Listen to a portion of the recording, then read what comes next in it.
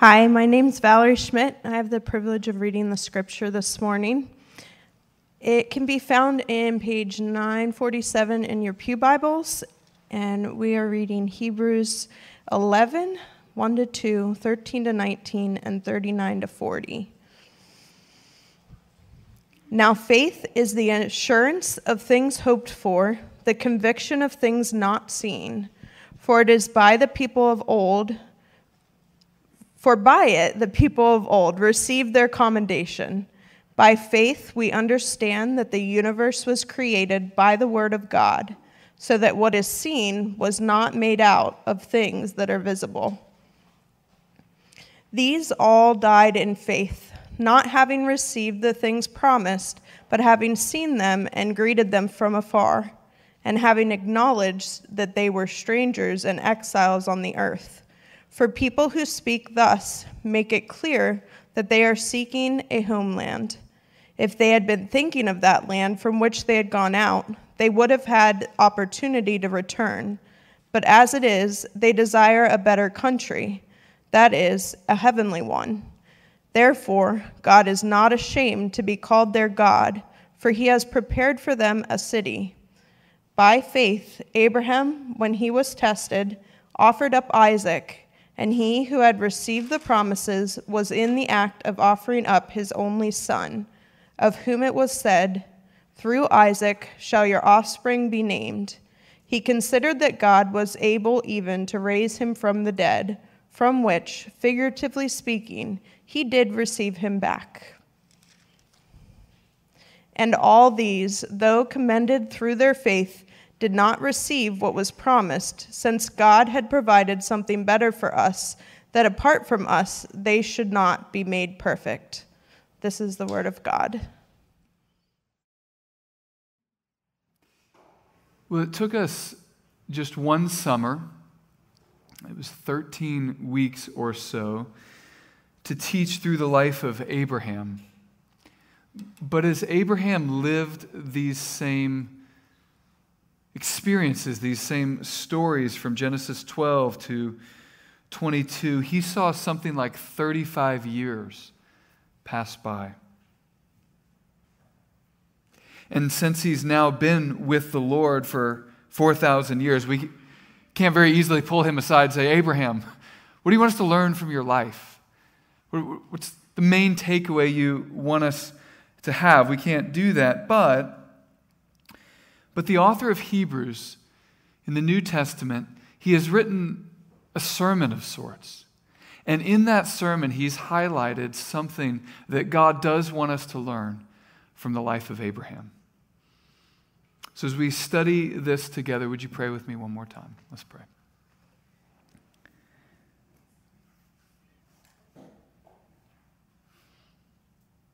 Heavenly Father, we pray that you would be our vision,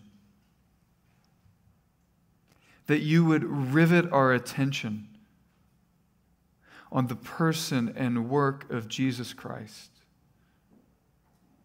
What you're doing here in this world, among us, among others, but most especially what you promise to do in the world to come. We pray this in Christ's name. Amen. When I was a kid, and maybe freshman in high school, maybe a bit younger, somewhere around there, the city I lived in, they had this moonlight midnight bike ride. It wasn't a race, it was just a fun ride.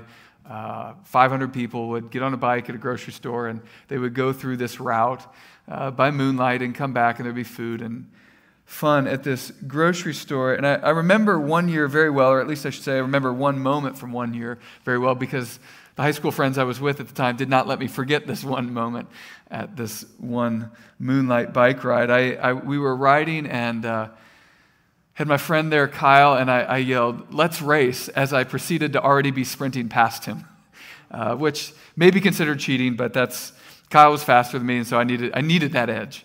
So I yell, "Let's race," as I'm sprinting. I knew Kyle would follow, so we're in this neighborhood, and about 5 seconds in, I want to see how far ahead I was still ahead of him, and so I'm riding, and I look back. You can see where this is going, right? The next thing I knew, I'm upside down in a giant bush in the front of somebody's house.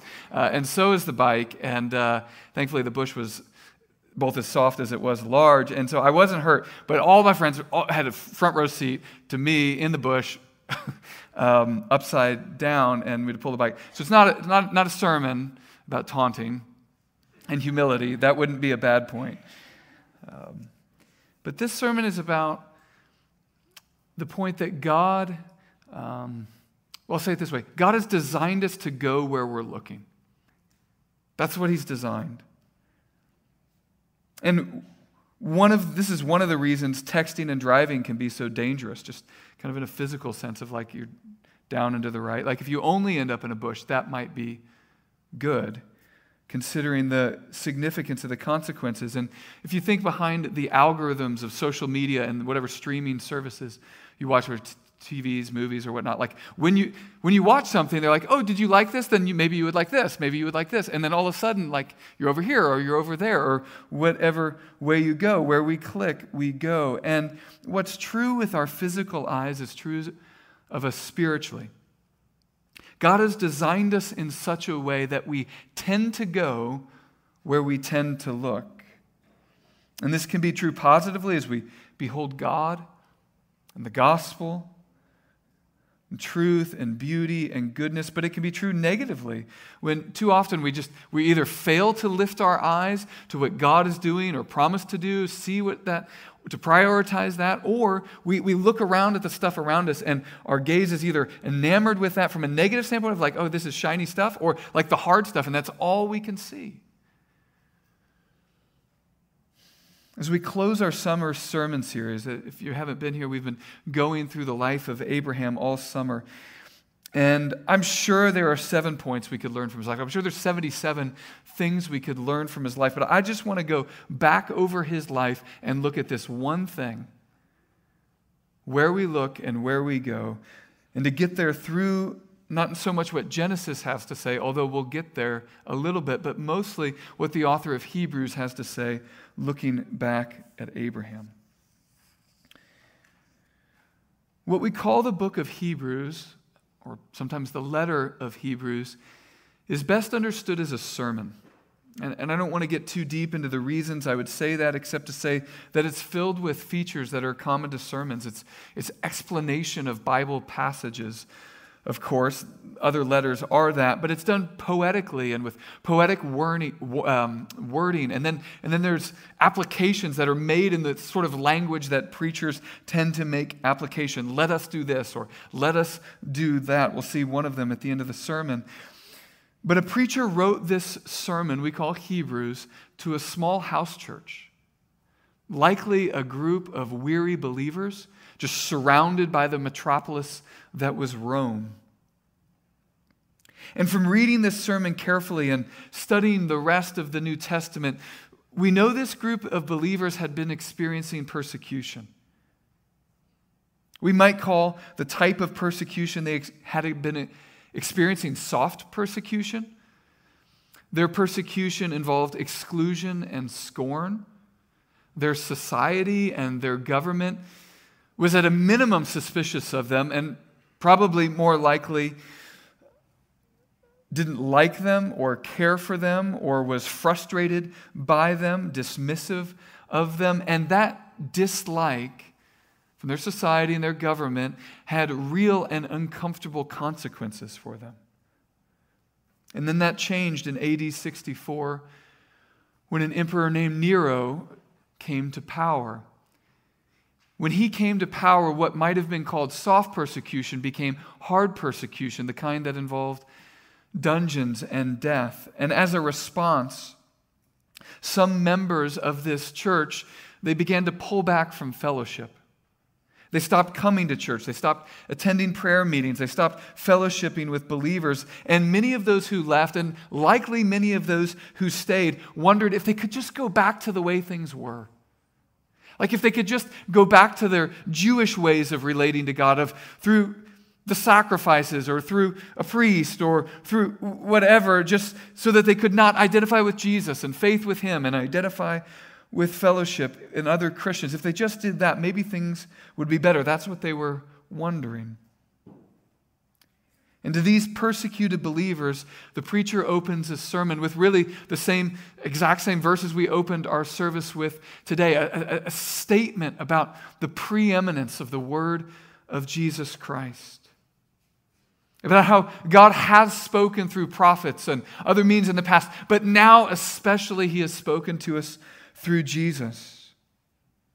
And he goes on in this beginning, what we call chapters, the beginning parts of his sermon, to say that Jesus is better than angels. Jesus is better than Moses. Jesus is better than the Old Testament priests. Jesus is better than the law and animal sacrifices. You'd have to read the sermon to get all of that. But he's saying through these early chapters that I can see what you're going through.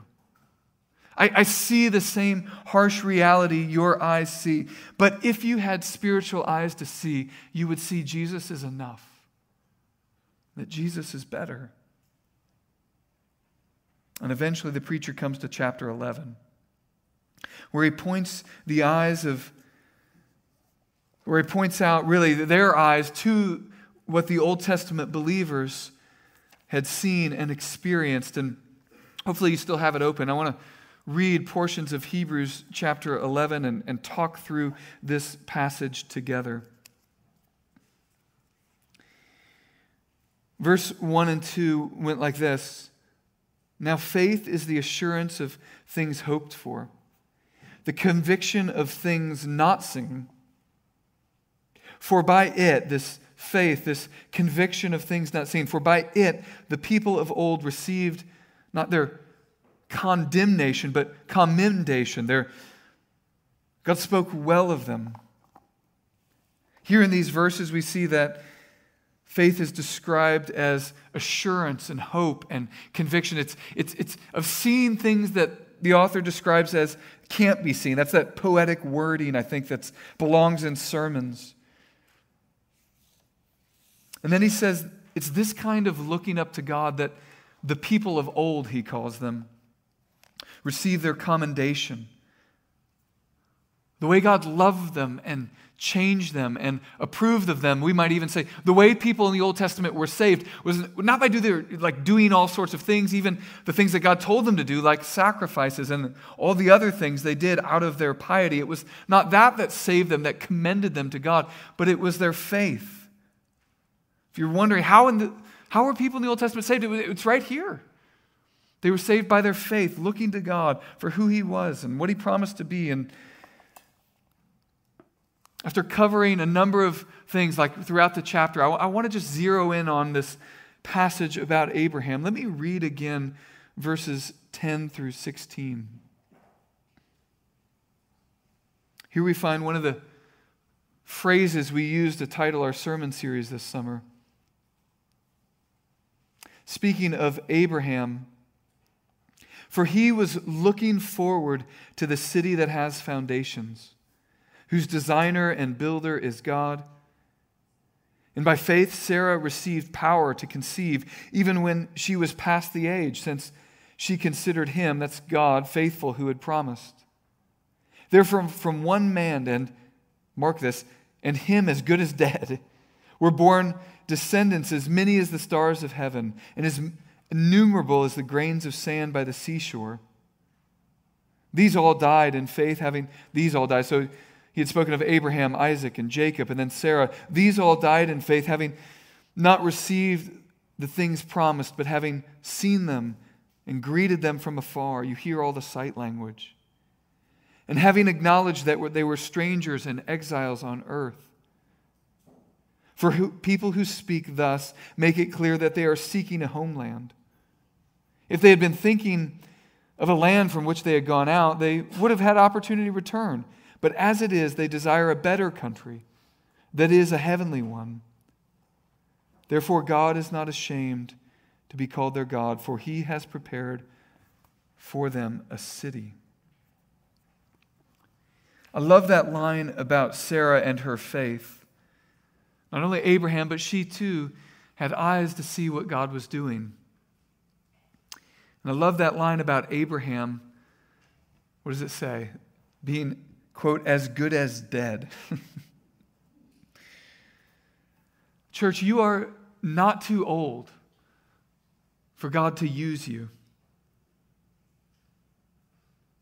fact, some of my favorite sermons are not the ones we preach from this stage, but the sermons, as it were, if we could call them this, and I think we can, that you preach when you come and you attend. And you rivet your attention on Jesus Christ from the pews. Week after week, year after year, storm after storm, decade after decade, here among us, your spiritual looking to God has a way of pointing all of us, when we know the hard things you're going through, pointing us to the sufficiency of Jesus, preaching, as it were, to us with your presence. Church, you're not too old for God to use you, even if the way God might use you looks different than the way you expected it to have looked when you were, we'll say, younger. There are 1,000 products marketed to you every moment.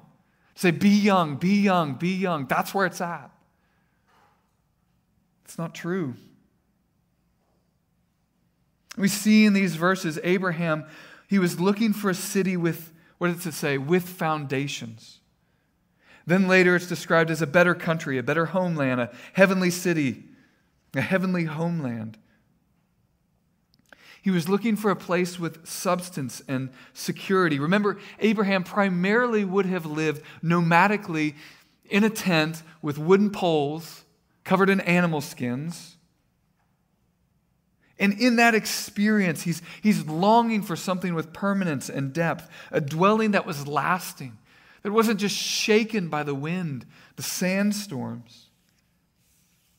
But then imagine how this language here in Hebrews would have popped to the audience that was receiving this sermon about Abraham, this small house church planted in this giant city of Rome. Oh, they knew cities. They knew Rome's beauty and its strength, its arenas.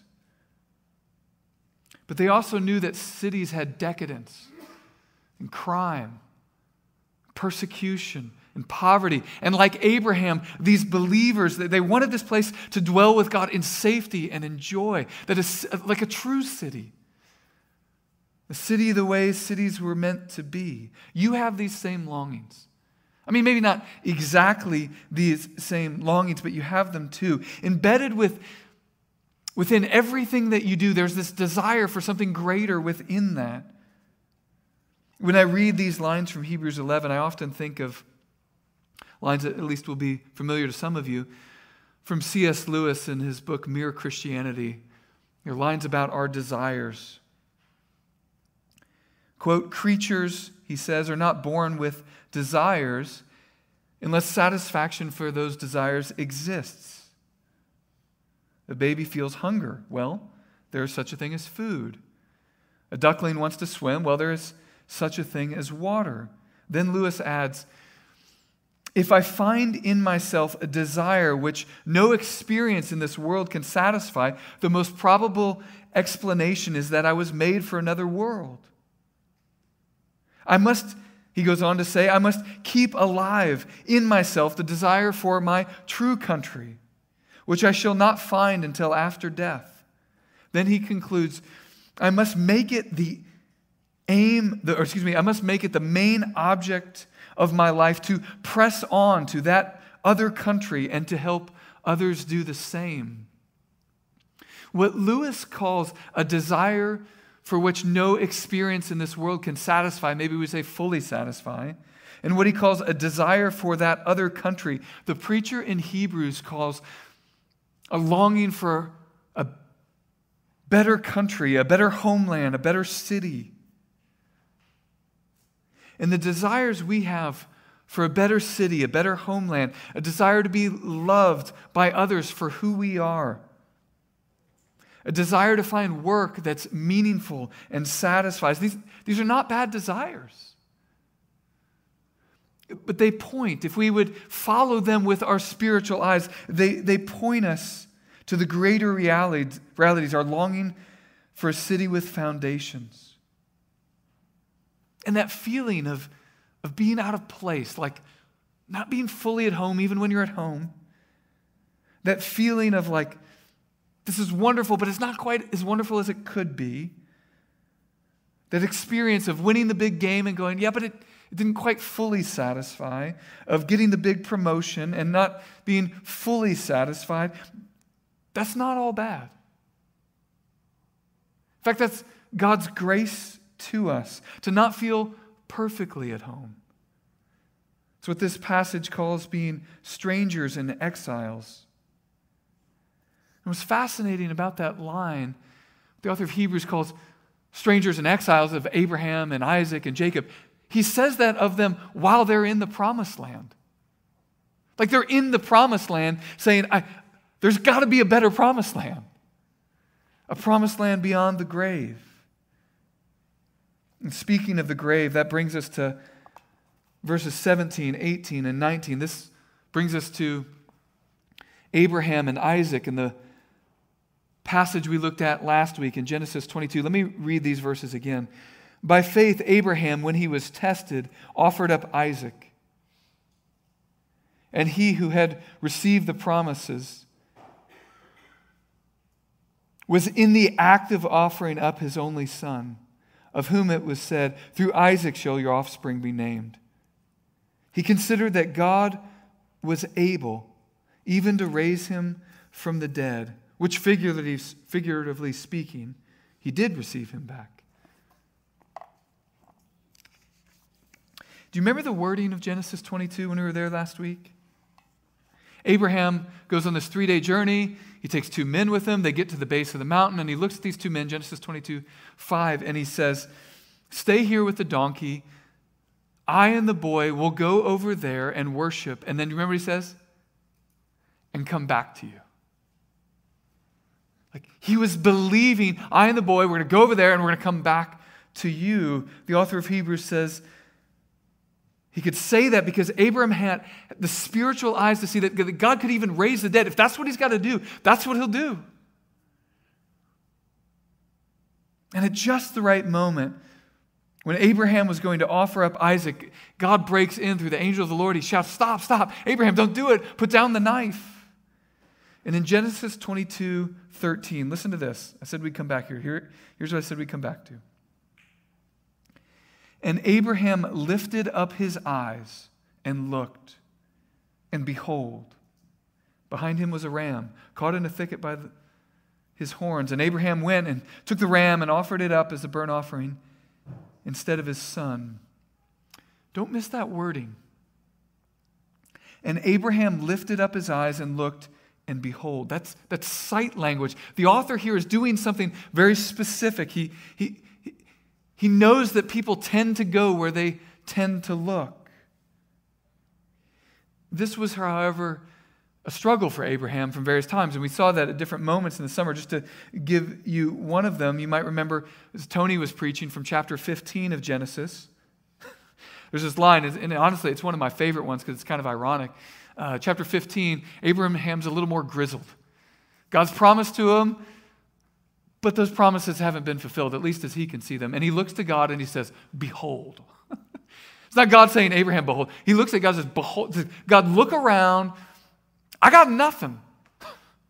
Like you've made promises, but there's some guy named Eliezer of Damascus, whoever he is, we don't know. Abraham, I'm sure, knew, but he's not part of his family. He's going to get my stuff when I die. Behold. What was God's response?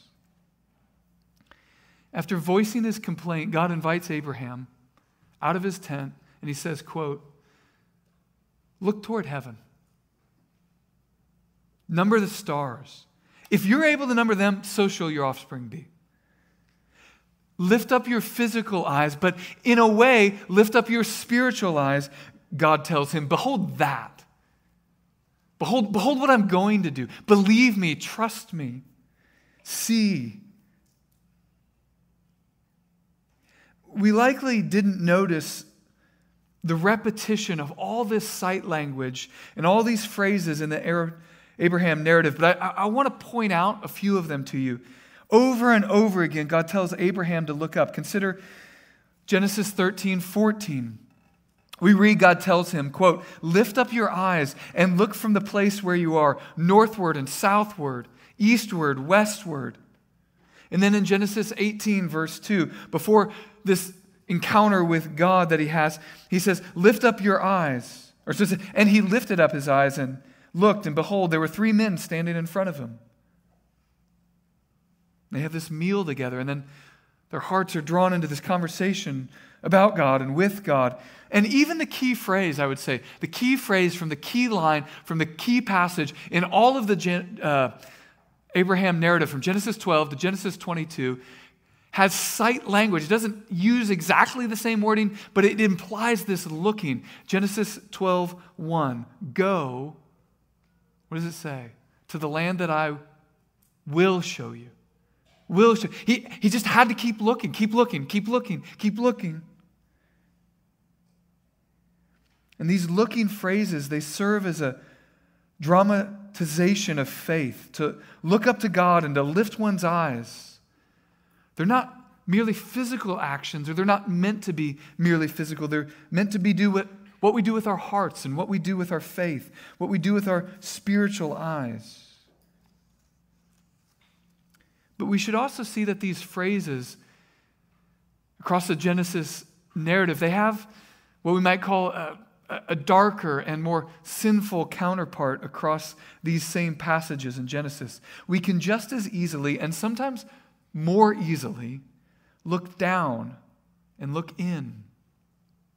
The narrator across those same chapters of Genesis repeatedly showed people turning their eyes and turning their hearts. Sometimes their physical eyes and sometimes their spiritual eyes away from God. Abraham did it with Eliezer. He's like, look at it. All I can see is Eliezer. Where's my kids, Lord? Abraham's nephew Lot did the same thing. When God presented Lot through Abraham with this choice, like, where do you want to live? You want to live here? Or do you want to live here?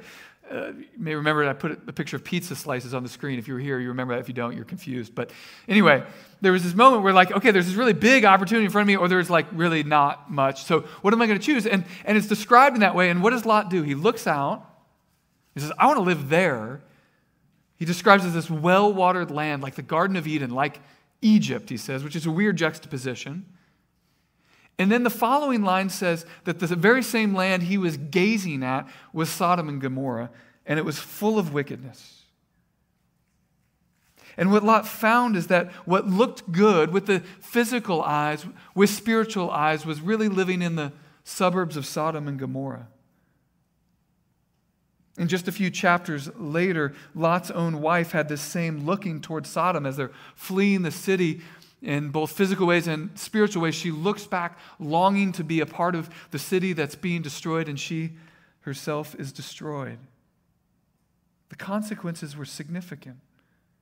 And in each of these passages with Abraham and Eliezer and Lot and Lot's wife and others I don't have time to go back over, it's as if the narrator wants us to behold the ways we're reliving Genesis 3.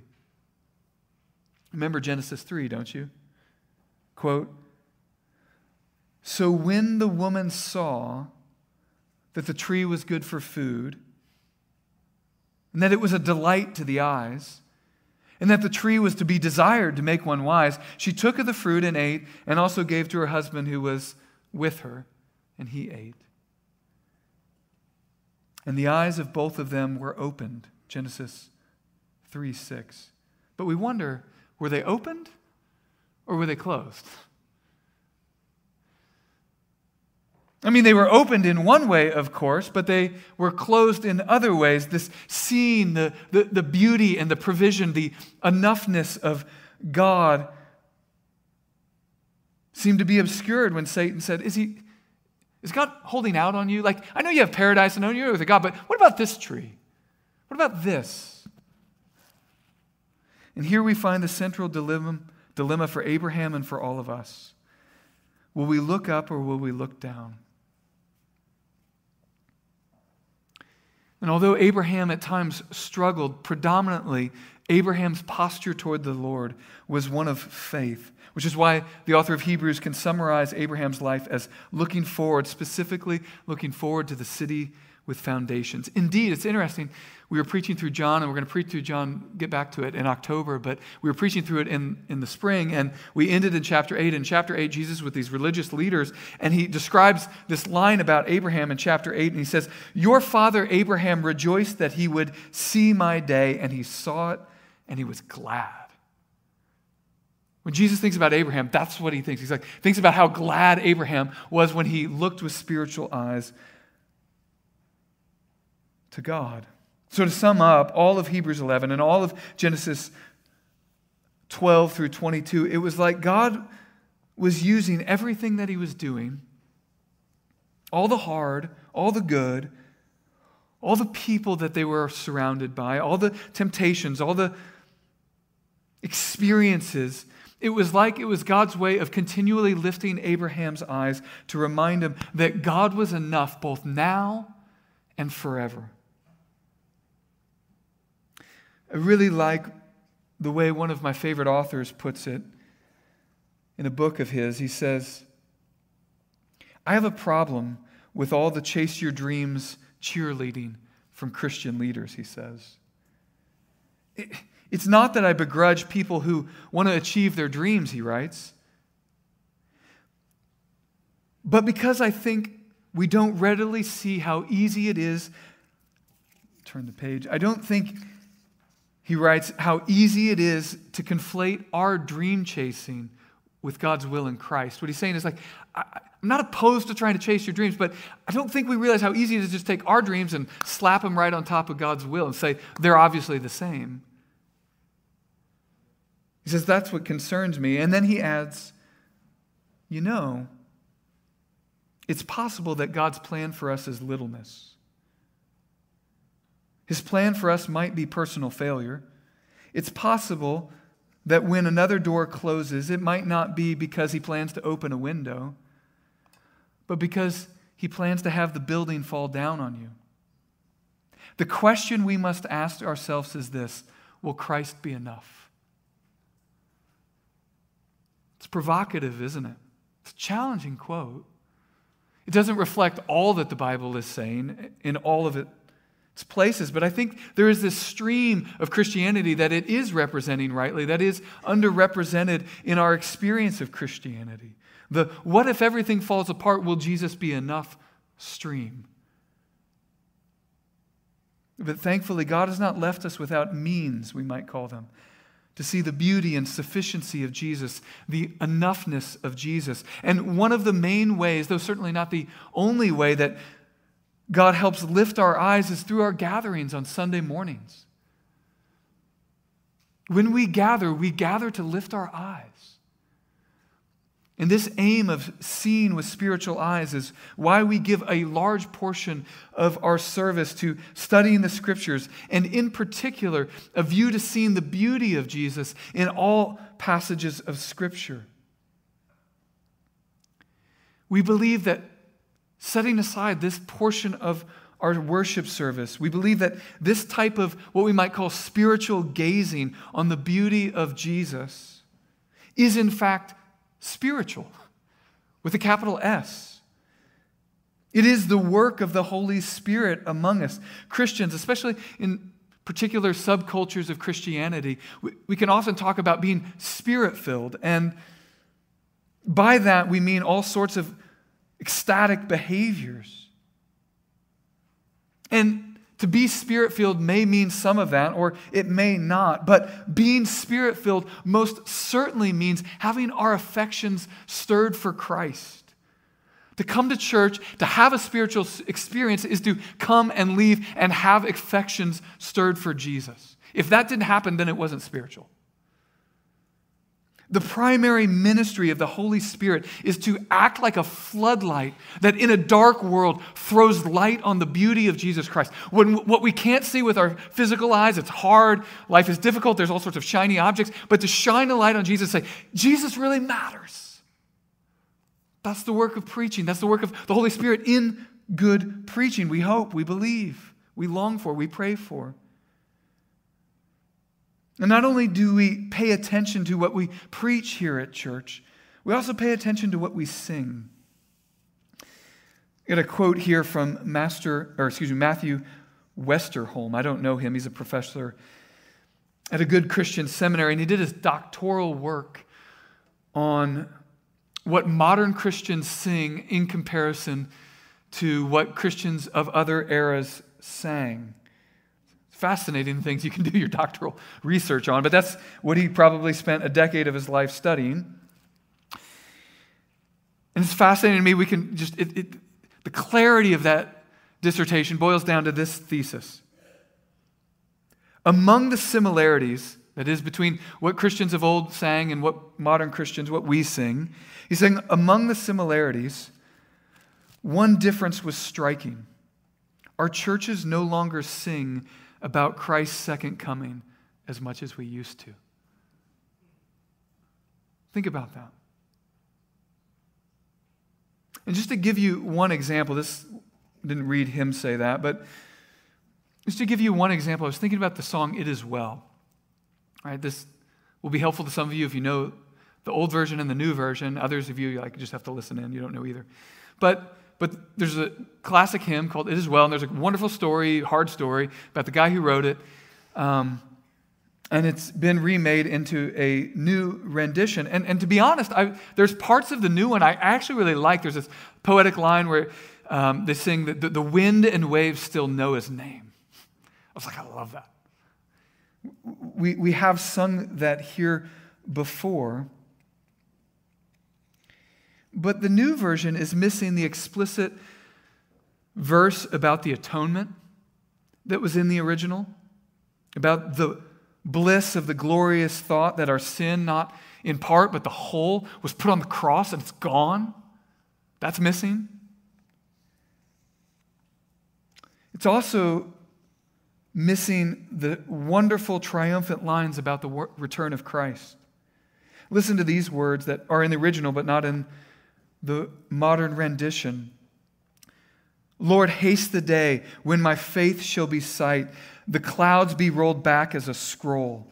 The trumpet shall sound, and the Lord shall descend. Even so it is well with my soul.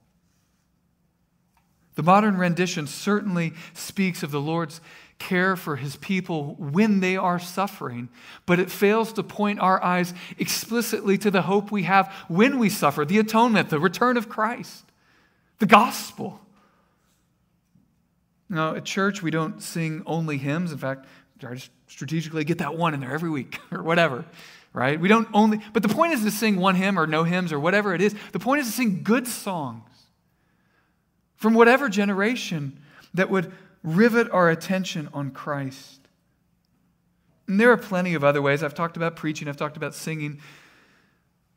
In the fall, many of our small group Bible studies will begin starting up either again or for the first time, where our people gather with open Bibles, open hearts, sometimes open kitchens, dinner tables.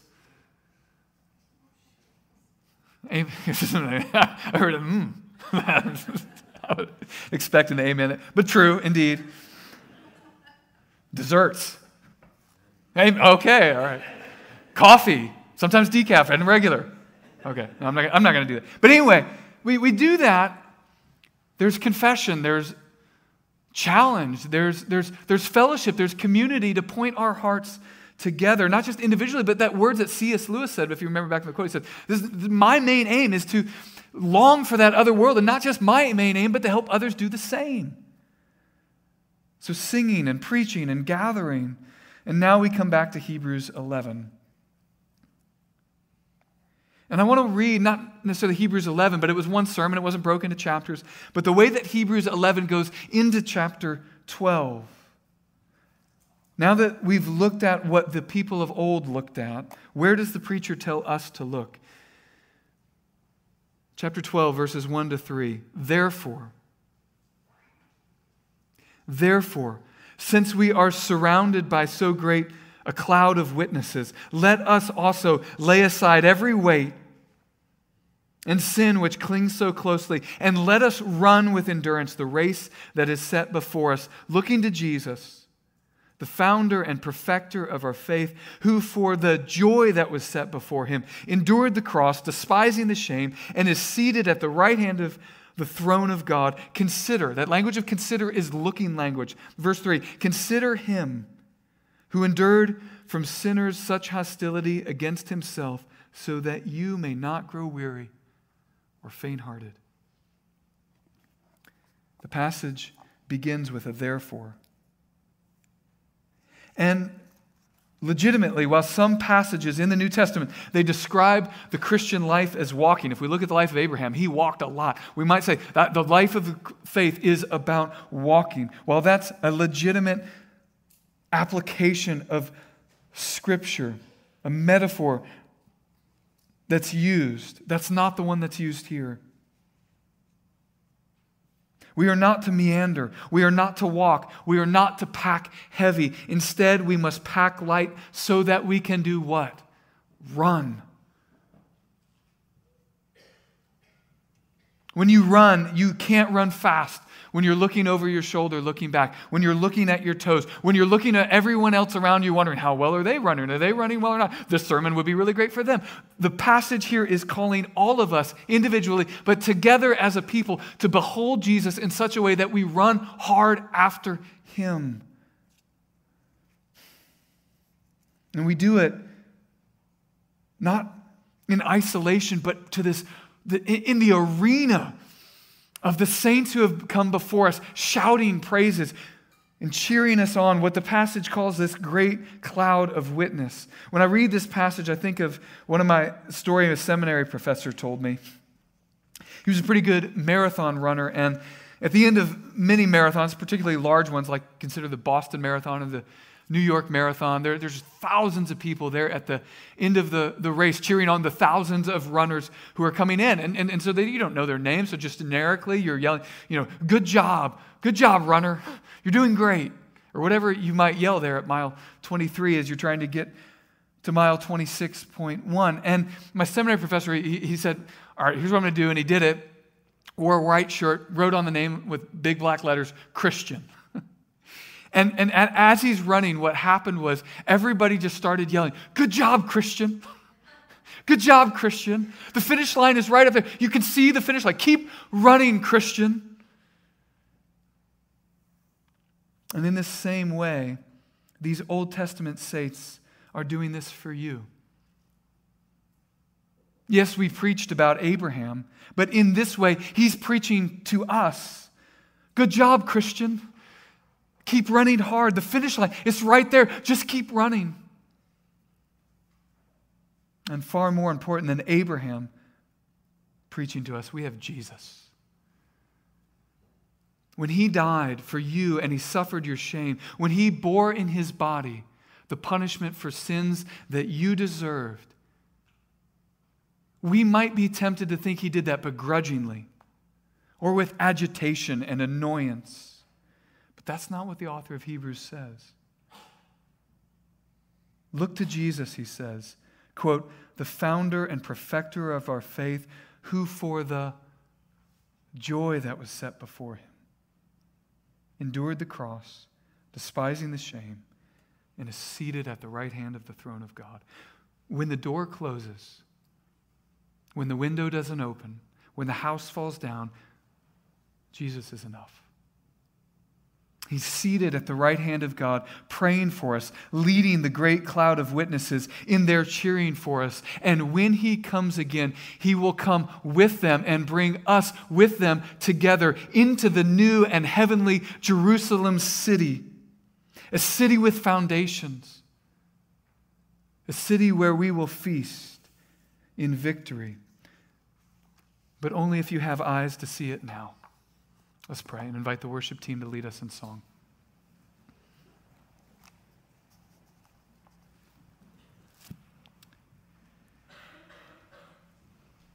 Heavenly Father, there are days and sermons and passages when we can leave